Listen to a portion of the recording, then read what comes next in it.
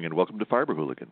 For the next hour or so, I'd like to invite you to grab your cup of coffee, tea, or caffeine-free A&W Diet Root Beer, if that's your beverage of choice, and settle in for the 10th episode of the return of Fiber Hooligan. For those of you who are wondering who the heck I am your host, Benjamin Levisay. I'm also the CEO of XRX, home of XRX Books and Stitches Expos. My pronouns are he and him, and I'm broadcasting live today from our offices in Sioux Falls, South Dakota. If you are tuning in for the first time, Fiber Hooligan is a podcast dedicated to bringing you interviews with the best of the fiber arts and makers world, including experts, business people, and designers in the crafts of knitting, crochet, spinning, dyeing, weaving, sewing, quilting, embroidery, as well as anything else I think is interesting. I want to welcome the new listeners today. Thank you very much for tuning in and trying out the show. I hope you enjoy it. And I can't wait for us to get to know each other a little better. And, of course, I'd like to welcome back our Fiber Hooligan listeners who used to tune into the original show many years ago. Your ongoing support means so very much to me. Okay, got to get to this interview right away because I've been looking forward to this. My guest today is Anna Zilboorg. Anna is a talented designer, author, teacher, elder, and an elder in the knitting community. She is an Anglican solitary who now lives on the seaside town of Rockland, Maine. According to a great quote that I found online in an interview she once gave, I had to pick it up because it's great, kind of the elevator speech of Anna. Quote, she was born and reared in New York City, educated at Harvard, taught at MIT, fled from the maddening crowd's ignoble strife until I found myself in Big Stone Gap, Virginia, got religion, returned to my childhood love of knitting, and became a hermit. It's just a great little elevator synopsis of Anna, and we're going to get into some of that stuff in the interview. At this point in Anna's career, she is retired.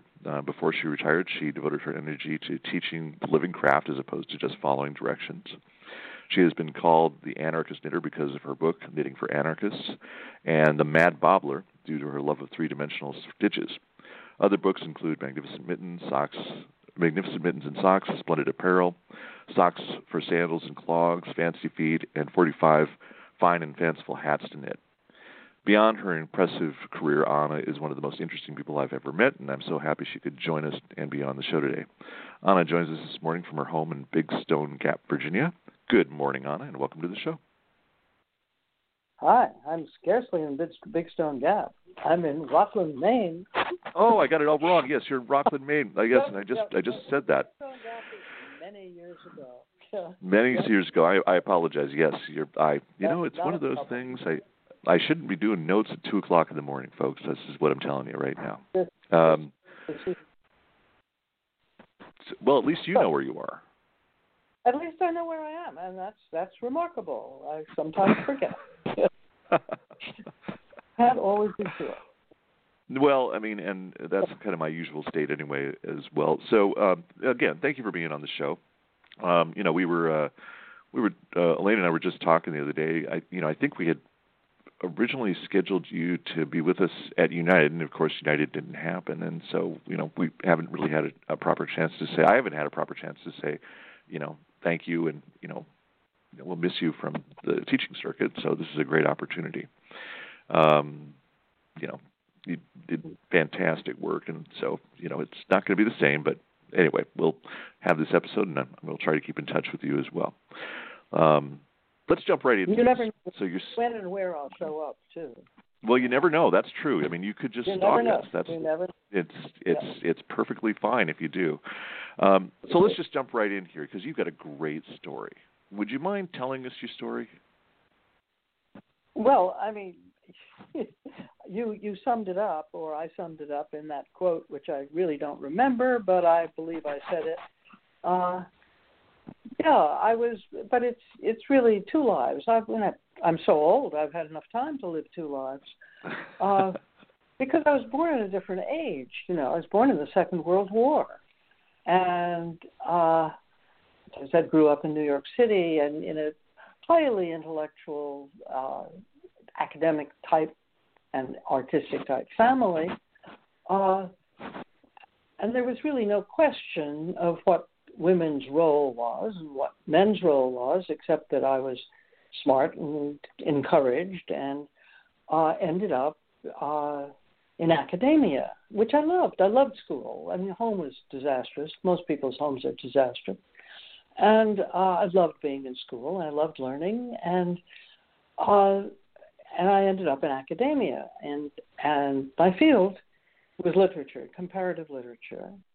And there I learned that stories create meaning, which is useful later on. And I love to teach. And teaching is an interesting topic because when I was in high school, I had a wonderful English teacher, but I did have this awful epiphany one day of how awful it was that teachers taught students to grow up to be teachers, to teach students, to grow up to be teachers, to teach and it just seemed deadly, and I never wanted to be a teacher. And then when I was in college, I learned Russian, and it's an entirely different vision of what teaching is about in the language itself, because in Russian, to teach and to learn is the same word, but the learning, it's reflexive. It's like if you do this or this happens to yourself. And teaching, you teach students. You teach students to the material. In English, you teach material to students. And so it's like a mama bird, chew it up and you stuff it in. But this other approach where there's something you love and you want to share it, and somebody else who's drawn to it wants to learn it too, and you approach it together, and somehow the material stays inviolate, and what you bring to it and what you take out of it and what you do with it is something very different. And to me, it does not matter whether I'm teaching knitting or whether I'm teaching King Lear. Teaching is what I do, or what I feel I do more than anything else. And it is, by the way, why I'm really sad to not be able to do stitches any longer.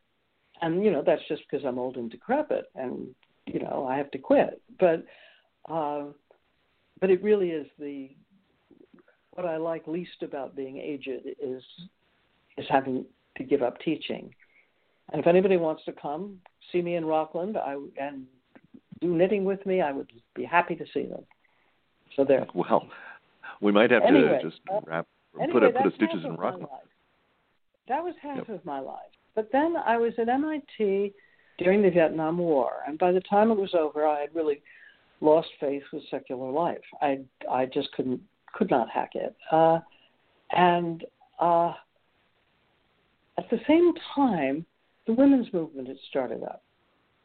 And I realized we had women coming into the department other than myself, and they wanted to be men, they wanted to be professors, they wanted the career, they wanted the future, and they were talking about women's roles, which I knew very well. My work was raising children and running a household, and I taught for pleasure, for fun. But they wanted a career, and I wanted to know what women's life was like without careers. And my colleagues' wives were very hostile to me, and I didn't understand why. But I didn't have women friends, really, and I had a lot of male friends. I was really very male-identified in that culture that I grew up in. So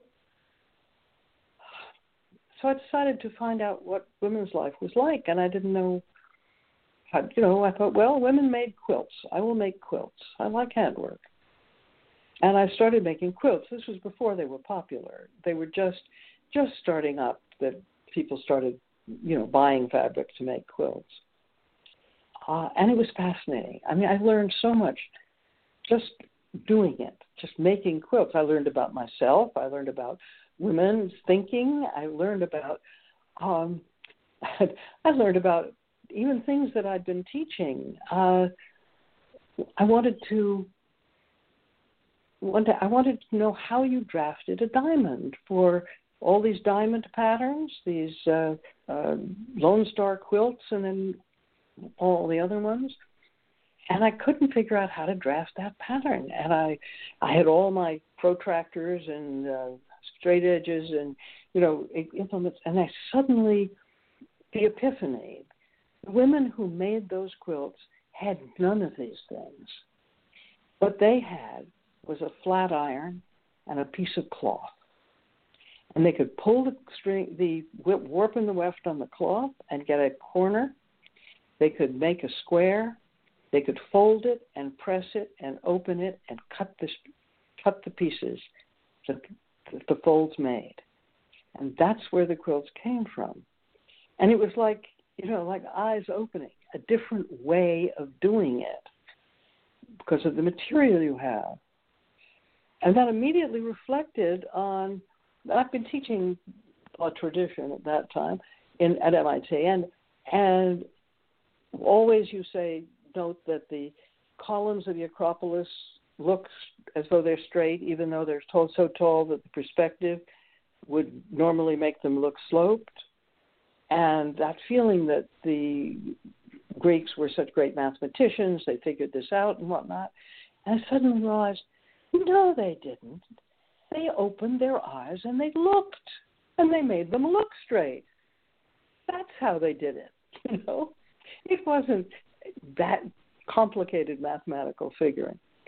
It was fascinating to me, all of these things that I learned making quilts.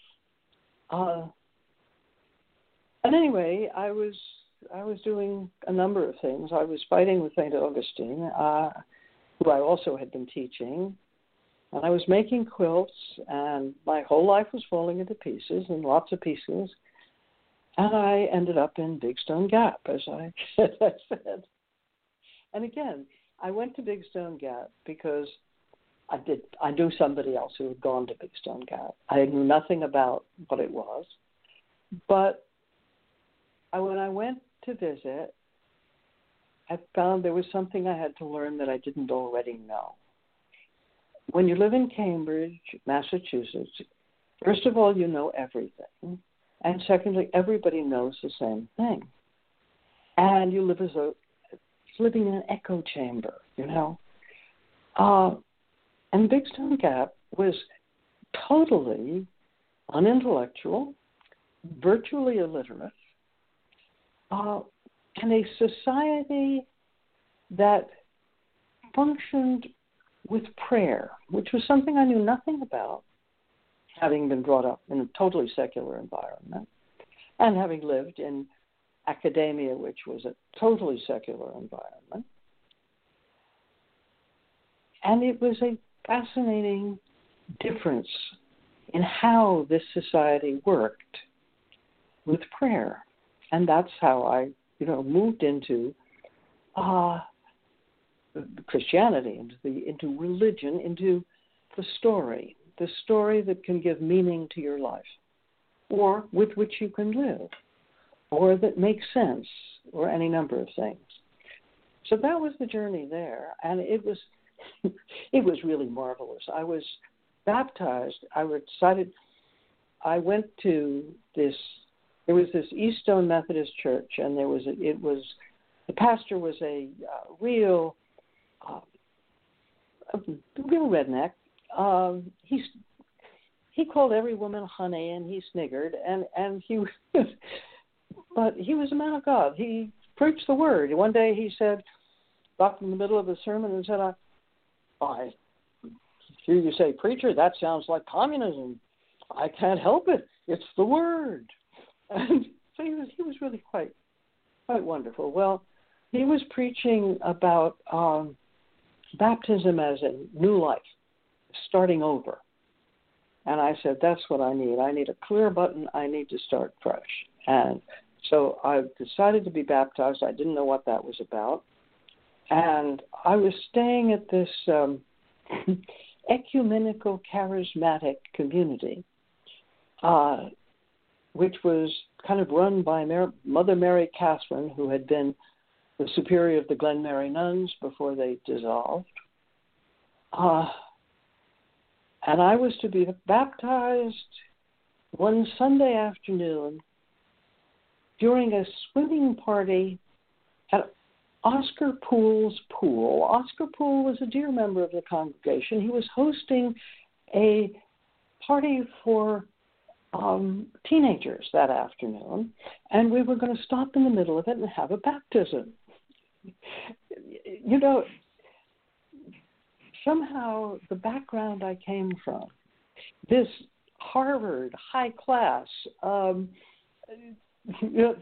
very opposite of Oscar Poole's pool, have a baptism in the middle of a teenage swimming party. It was wonderful. It was just perfect. It was, the ideal way of doing it. I think it sounds great. It was great. It was. I don't know. It was perfect. So that's how I started out, and it kind of basically a new life, and it led ultimately to the Episcopal Church sort of recognizes a calling of hermits. They've always been Christian hermits, and I clearly was happier being a hermit than anything else. And it was kind of like a place that I could hang on to the world, that I belonged to something, and I could go my own kind of nutty way. And I did. And then I got back into knitting. Well, I got back into knitting because I had to make a living. Hermits live by the work of their hands, and that was suitable. And I had, as I said, been making quilts. I went up to New York for a year to run a shelter for street kids, and there was no room to lay out a quilt, and that sent me back to knitting. And at that time, I think it was in 86 or something like that, there were 2 knitting stores in all of New York, 2 yarn stores. And they didn't even bother with double-pointed needles because they couldn't, who made socks, And I remember telling one of them that socks were coming back and they should watch for them. And so I got back into knitting. And I just by chance got Anatolian knitting from Meg Swanson, Schoolhouse Press, and I didn't know what Anatolia was, but when I got this book of Turkish knitting patterns, it was just wonderful, and I started working with them, and my hands loved doing them, and it was just a kind of whole new life of knitting, and I thought they should be more available, that the more people should know of them, and just came from this little Turkish book, and I couldn't get anybody interested in doing the work, the research and whatnot. And so finally, I just made my first sock book, which was Fancy Feet, just to get these Turkish patterns out into the world, which was how XRX was just starting doing these expos, and that's what drew Elaine to notice me, I think, was Fancy Feet, and there we're off. And the rest is, I've been XRX identified ever since, I think. I mean, I've extended myself with it. I feel, like sort of an adjunct to the family. I feel definitely like part of the crew. Well, you've always been considered part of the crew. I mean, when it's funny as we're speaking here, Lexi's texting me because he's listening to the show, and he's you're even working with him on his new venture, which has nothing to do with the fiber arts world. Right. Well, Alexei invented me. He did a spread on me because they were putting out a mitten book to begin with, and so I said I'd write a foreword for his book because I thought, well, he invented me, I'll return the favor. Sure. Yes. Sure. Well, and again, he could use a little reinventing. I'm sure I'll hear about we that. All could. Reinventing is a very good thing to do. I mean, now I've got to reinvent myself as an old crone, and it's very hard. because I moved up to Maine with a sense of one more life to live. It may be short, but I've got a life to live, and I have to figure out what it is, and it makes life exciting, constantly reinventing. Well, it's probably just good for all of us. I wanted to back up and talk about something you had said before. Mm-hmm. You've done a number of books. A lot of people talk about you being, the anarchist knitter because of Knitting for Anarchists, and I think a lot of people are very curious about that book. Can you because I know that's part of your philosophy too, the living art. Can you talk about that book a little bit? Sure, because that's the book that I most identify with. And actually, it was prompted by Elaine, because she kept saying I ought to write about knitting. And so I started thinking, well, what would I write about knitting? And what I feel very strongly, in fact, is that this craft, which is a fairly modern craft, 15th century, it came into the Middle East, 7th, 8th, 9th century, but it's not one of the ancient, like weaving. And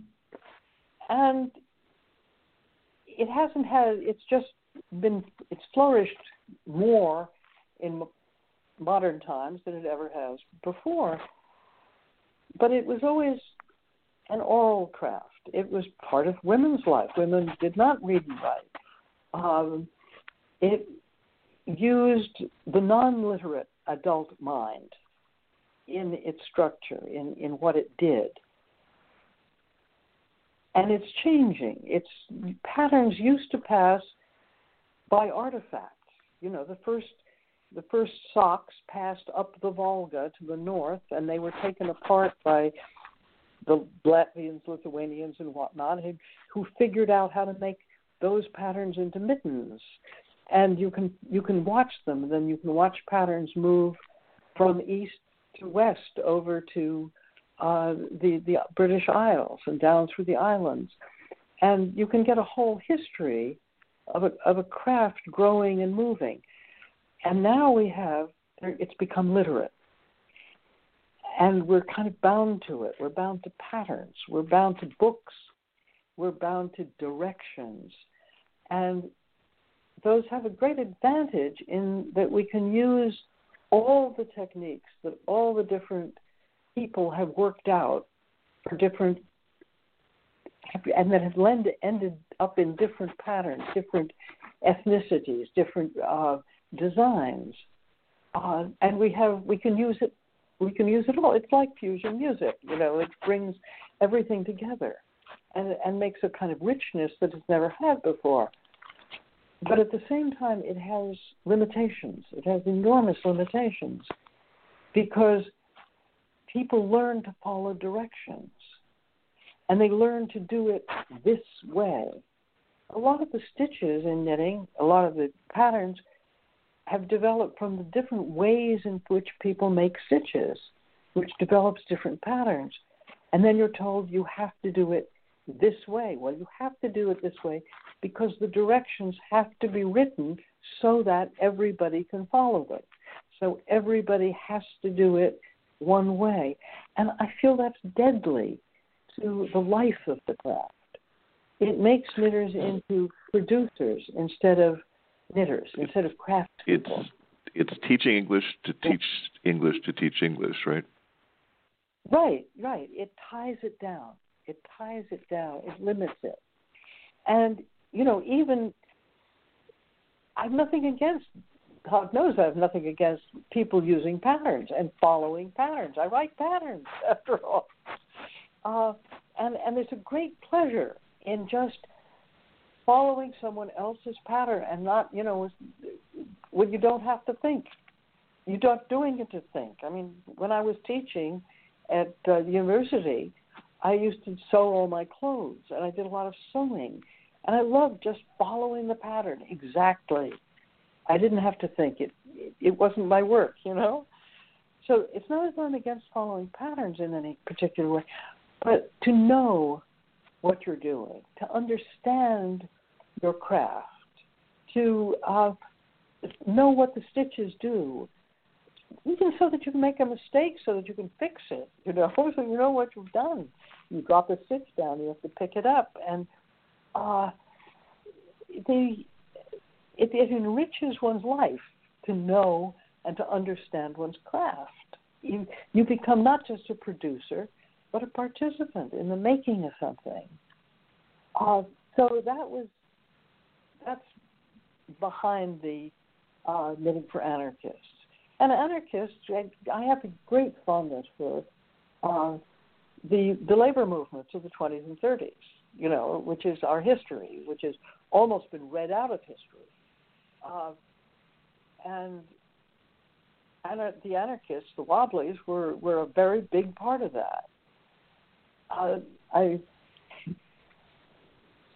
am doing a whole lot of elliptical talk here, but in the 70s in Cambridge, once Frank Cedarval, who was an old wobbly rabble-rouser, came up to Boston, and he was sitting on my front steps talking, and he was talking about seeing it happen. This was the 60s. This was the heart of the 60s. And he was talking about the past and how the labor movement, how it was happening, and then the World War came and nationalism took over, and he said, we said it was a capitalist war, but it took over and it killed the movement, and it's starting again. He said, how I wish I could live the next 20 years and see it happen. And I've so often thought, I'm so glad he couldn't live the next 20 years, because it didn't happen. It went backwards, But here we are again, right now, with a sense of, however horrendous this modern, turmoil is, still there's some hope that it's happening. That this change of power from the top down, the big man, the powerful ruler, the king who knows everything, who is the divine right of kings, and it's changing, it's turning, and it's turning in science and the discovery of, and the working out of evolution, and how change comes from below, small bits, and it gives one hope. I mean, doesn't make these not terrible times, and terrible for many people. But overall, I have that same sense. I'm not sure I'd say with Frank Cedarval that I wish I could live the next 20 years and see it happen, because it'll take longer than that. But I do have a feeling that it's happening. Good things are in the works. I guess I keep thinking to myself, we've talked about this before, that it has to happen. That it's this feeling that's going to happen has to be also followed up with our commitment to make it happen, and to be impatient enough to continue to push, but patient enough to realize that it might not happen in, my lifetime. Yeah, well, it's good to know history. It's good to know and to see that changes have come, but they don't come straight on. They come, 2 steps forward, 1 step back. They keep. It's like breathing in out and breathing in. They're the revolutions. The American Revolution may have been the first, but then there was the French, and that failed. Back into the Third Empire, and then you had the uprisings in 1848, and it kept moving. But the changes have come. We do not, there still is a celebrity culture. There's still people who want some object of human being to be the one to admire. But that sense of, we don't have divine right of kings. We don't even have divine right of corporations. We're fighting it, Yeah. We're fighting just power from above. to and looking for a more, we'd like to call it, humane world. We'd like to become more humane. As a species, we'd like to become more humane. And after all, when there was the Second World War, there were very few conscientious objectors, but there were some. And now when the Iraq War came up, all over the world, there were protests against it. And you don't go to war these days with that great sense of a whole nation rising up with absolute conviction that they're the good guys and the others are the bad guys, and we have to kill each other, therefore, It doesn't feel that way any longer. It's changing. Not the worst idea, not the worst thing for people to be taking a second look and rather than trusting our elected officials. Yeah. One of the things that you said earlier, which we were talking about change, I'd love to touch base back on. When you were with us at Stitches, you once did a program called Knitting a Life in Wild Times.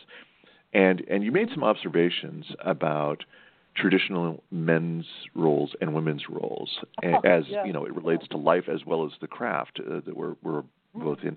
Would you talk a little bit about that, please? Well, yeah, because of course that's one of the really current events, and it's one of the great divisions in generations now, I see. Because when I was growing up, there were cracks in the system, but there was still very much a sense of what women did and what men did, and they were different. And now, even nowadays it's separated from biology, just from sexual organs, which it was then. You had one set, you're female, and you had the other set, you were male, and if you were male, you were expected to do, and if you were female, you were expected to do. And that has changed. That has definitely changed, but we still talk about gender, and I'm glad to know, because as I have, been a student of life and times, and through my life, it seems to me that men's work has always been basically war and commerce. It's always had a competitive aspect and an energetic outreach aspect, something new, and risk-taking and daring. You go off and kill dragons. That's what men do. And women's work has always been practical and conservative and careful. We raise children. We raise the next generation. We bear the next generation. And women's work has therefore been dealing with birthing the young and burying the dead and feeding in between and clothing, and all these things that are stable and protective and careful. And it seems to be very much what the world needs right now.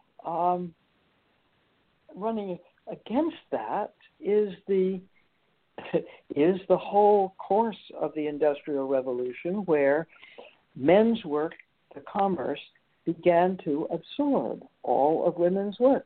It started with the spinning jenny. Now, spinning is one of the women's work which is the most soothing, the most meditative, the most pleasing. And I think the women's movement started right there. You take spinning away from women, and they're going to get a lot edgier and more anxious, But it moved into commerce. It was the first commercial machine. And one thing after another moved into commerce until now. Childcare is a profession and a job. It's not something that happens in the home or among women or among generations. It it's part of the commercial world. But of course, nothing changes solidly. It's part of a certain commercial world and not another commercial world. We're in a time of enormous fluidity and change, and they're all going on at once. But of course, women's work, which was onerous and never-ending, but always there was that impulse to do the necessary, to make it beautiful, And that's where, right from the get-go, it seems to me, women were always engaged, the spinning, but you wanted to make it lovely, and you wanted to make it colored, and you wanted to do beautiful things with it. And that's, I think, that desire for beauty is one thing which is not paid enough attention to. It's turned into art and creativity and almost social status because of certain talents, rather than the fact that one wants the beauty, it may be in the eye of the beholder, but that the beholder should be beholding it. That ugliness, there's enough ugliness in life. There's enough pain and there's enough suffering that there's an enormous amount of beauty in the world, in living, and to nurture it, to nourish it, seems to be perhaps, for me, the most worthwhile thing around, as well as to teach it, to encourage it. That it's part of the necessary. It's not what you buy, ugly machinery that what does the work, and then try to put an antimacassar on it to make it beautiful. No, you try to make the things you work with beautiful. Try to make your tools beautiful, even. I remember you telling the story, and I'm so glad you told it again, because really, if you think about it and you break that down, those roles were war and commerce, and then for women, essentially everything else. Yeah. Well, Tolstoy said that women are more beautiful than men. That's because they do all the work.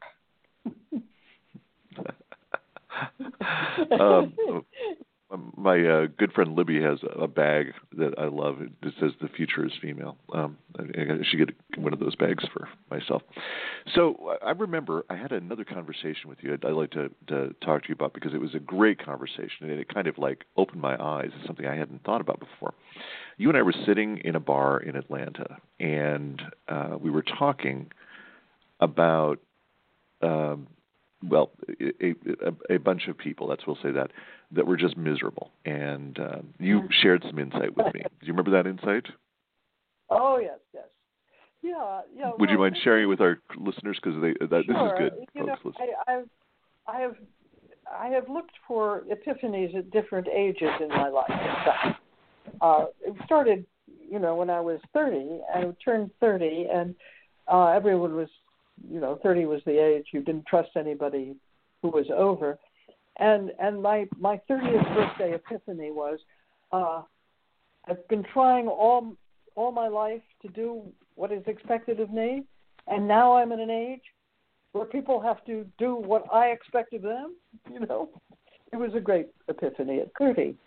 But my 50-year-old epiphany was that I was a post-adult. That an adult is very largely a figment of a child's imagination, and you try to live up to it, and you never quite can. And the child never imagined being 50, and so you're free. You're free from your own expectations of yourself, and you can do anything you want. That was 50, but 80 was when I realized that by the time you're old, you have really caught on to the fact that nothing makes you so unhappy as thinking about yourself. And anytime you're caught thinking about yourself, you start getting miserable. And this is exactly why young people are so unhappy. Because that's been a mystery, they've got everything. But it's because their job is to think about themselves. And, to learn who they are and whatnot. I mean, and the corollary to that, which is simply that, there's an end run of the devil when you're old, because you start creaking and things start breaking down and whatnot, and you start being kind of forced to pay attention, to pay attention to yourself again. And it's really worth standing against. It's really worth just refusing to do.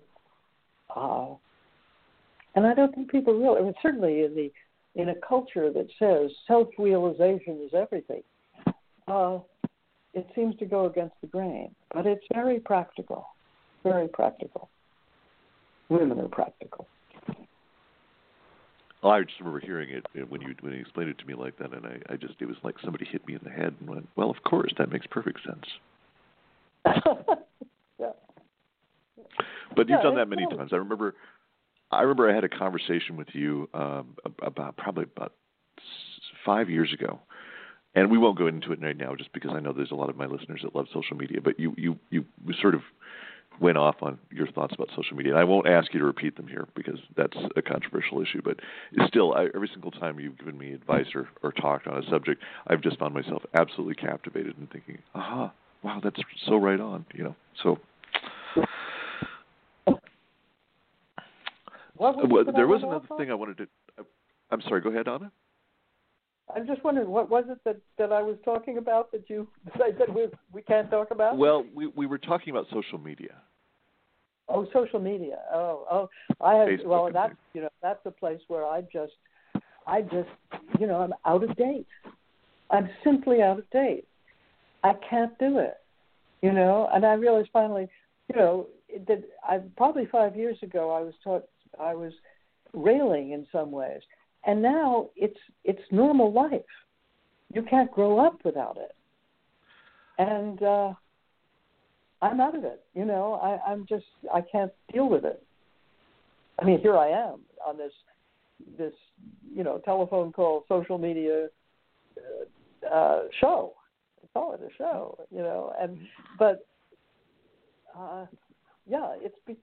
I belong to a different age. I am a relic of a bygone age. That's what I am. I'm, scarcely even a historical resource because I go back so far. Okay, what else? There was something else you wanted to talk about. No, I was going to say one of the things we haven't talked about, and I believe it's worth mentioning, is your moniker of being the Mad Bobbler. Okay, so it sounds to me like from talking to your friends that you deserve this moniker. And would you like to explain what the Mad Bobbler is and why you've been named that? Well, I mean, I like to put bobbles on everything, and I mean, I like expressions. I like in knitting, you're taking a one-dimensional object and you're turning it into a two-dimensional object. You're taking this string and you're making it into a square, okay? And you can make it into a three-dimensional object.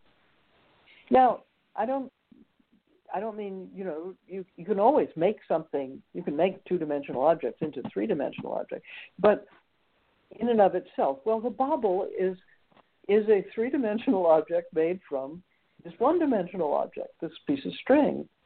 And it just tickles me that it's that. And I like,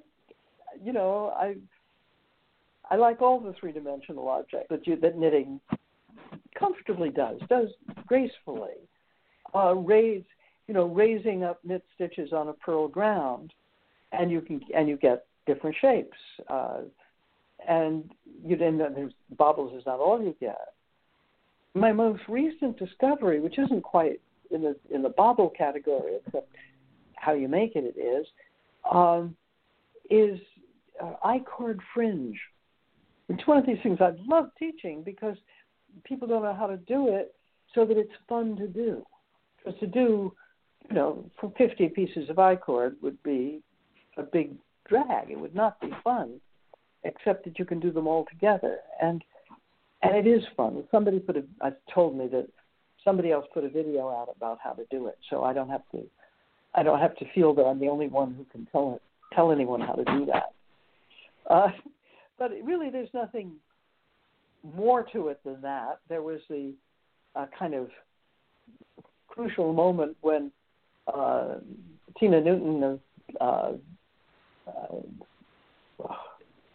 my Blue Moon. Words this Blue Moon, yeah. Fiber Arts said she didn't like baubles. I'd made something for her, and she said no, she didn't like it. She didn't like baubles. And then I made her a sweater, and the only thing I was just driven to make this sweater that was just full of baubles. It was a bauble pattern, and she loved it. And it was sort of the success of the bauble against the bauble hater. But there's nothing of any great significance in it. It's maybe the one mathematical aspect of knitting that kind of tickles me is that one dimension growing to three. I guess we saw a little bit of that too in your book with embellishments. Yeah. Mm-hmm. Splendid Apparel. We did see some three-dimensional work in that too. I guess that's kind of not a bauble, but definitely texture. Yeah, texture. Yeah. Well, certainly texture. These wonderful textures. Well, that's the Japanese knitting that Gail Rome is bringing in so much now is full of it, and I think it's great fun. Yeah. Yes, absolutely. Yeah. So we're coming down close to the end of the show here. Mm-hmm. You've been wonderful, and I wanted to make sure: is there anything that we haven't talked about you that think we should have talked about by now? Oh goodness, I don't think so. Okay, that's a fine answer. So I'll put you on the spot here. Okay. So in this troubled time, and I like to ask people this, especially people like you who I know are wise and actually have some words of wisdom.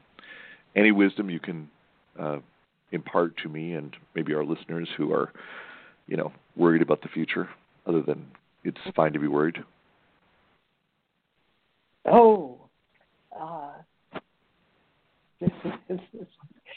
I think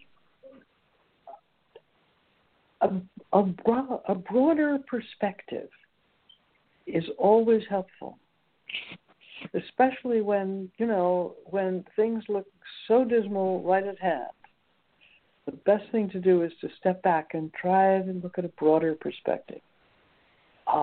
If necessary, just go out at night and look at the stars. I guess I find, I don't know any other advice to give. These are troubled times. They're going to be troubled times. Times have always been troubled. Life is not pleasant. It is not easy. It doesn't last forever. Don't worry about it. You don't have to suffer forever. But it's also very beautiful. And the less you think about yourself and the more you think about how to make things beautiful, the better off you'll be. There. See, that's perfect. You brought it all together there. It was good. So I wanted to thank you again for your time, and we're going to wrap up here now. And I wanted to wish you happy retirement, even though we're probably not going to let you go completely from our world yet, and to wish you just a great week, and I hope you have a spectacular week. Well, thanks, Ben. It's been a pleasure talking to you, and to whoever else is there. Okay. All right. You take care of yourself and have a nice day. Thanks. Bye-bye. Bye-bye. That was Anna Zilboorg, one of the most interesting people I think I have ever met, and I'm so pleased she could join us on the show today. We talked about some of Anna's books and some other things on the show today, and I will make sure that I put the links to some of those resources up on the show notes, and those show notes should be up on fiberhooligan.com probably in the next day or two. Next Monday, my guest will be Heavenly Bresser. Heavenly Bresser is a self-taught, well-rounded fiber artist from Chicago. She has over 10 years of experience with crochet and knitting, but also loves dyeing fibers, hand spinning, weaving, and repairing spinning wheels. Working from fleece to project is one of her favorite things to do. Her passion for fiber arts and the joy in seeing others grow in the craft is part of her motivation as an instructor. Heavenly's goal is to uplift, inspire, and encourage those around her and challenge them to think outside the box and to do things they'd never imagined could be done. Outside of her fiber adventures, her time is spent caring for her husband, two boys, and a Morkie named Samson. Samson. As you all know, if this sounds familiar, Heavenly was on the show not so long ago. It was not the show that we originally planned, but given current events, rather than cancel, Heavenly decided to jump in and speak to the issues of the day, and I'm thankful that she did that. But we never really did get a chance to have a show for her and talk about, what she does and the various things that she's up to and her skills. So I wanted to make sure we had a makeup episode. So I hope you'll join us next week. Tune in again to hear from this very gracious and talented artist. I also want to make sure that you know that I'm eager to hear from you. You can email me questions, recommendations, critiques, and feedback at fiberhooligan@gmail.com. And that includes suggestions for guests or cool things you'd like me to highlight in the show. I don't promise to respond to every email or message, but I do promise to do my best to read them all. If you ask a really great question or have an inspired idea, I may even read your email on the podcast. I'd like to thank Anna for being on the show today. I'd like to thank the XRX and Stitches crew for encouraging me to start this podcast up again. I'd like to thank my partners and family, David, Elaine, and Alexis, for their support. I'd especially like to thank my dear wife, Krista, for always believing in me. I'd like to thank Libby Butler Gluck for all of her encouragement and help. And today I'd like to send out an extra shout-out to my friend Betsy Hirschberg. We had a chance to catch up the other night, and it was really a pleasure. And, of course, I'd like to thank all of you for listening. Well, that's our show, Fiber Hooligans. As we slide on out of here today, I'd like to wish you all a glorious week. Remember, the only thing better than being creative is being kind to each other. The good news, we can do both. Thank you for spending this time with us. I hope you'll join me and my special guest, Heavenly Bresser, next week on another edition of Fiber Hooligan.